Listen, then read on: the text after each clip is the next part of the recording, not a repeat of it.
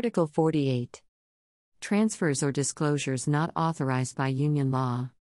Any judgment of a court or tribunal and any decision of an administrative authority of a third country requiring a controller or processor to transfer or disclose personal data may only be recognized or enforceable in any manner if based on an international agreement, such as a mutual legal assistance treaty, in force between the requesting third country and the Union or a member state, without prejudice to other grounds for transfer pursuant to this chapter.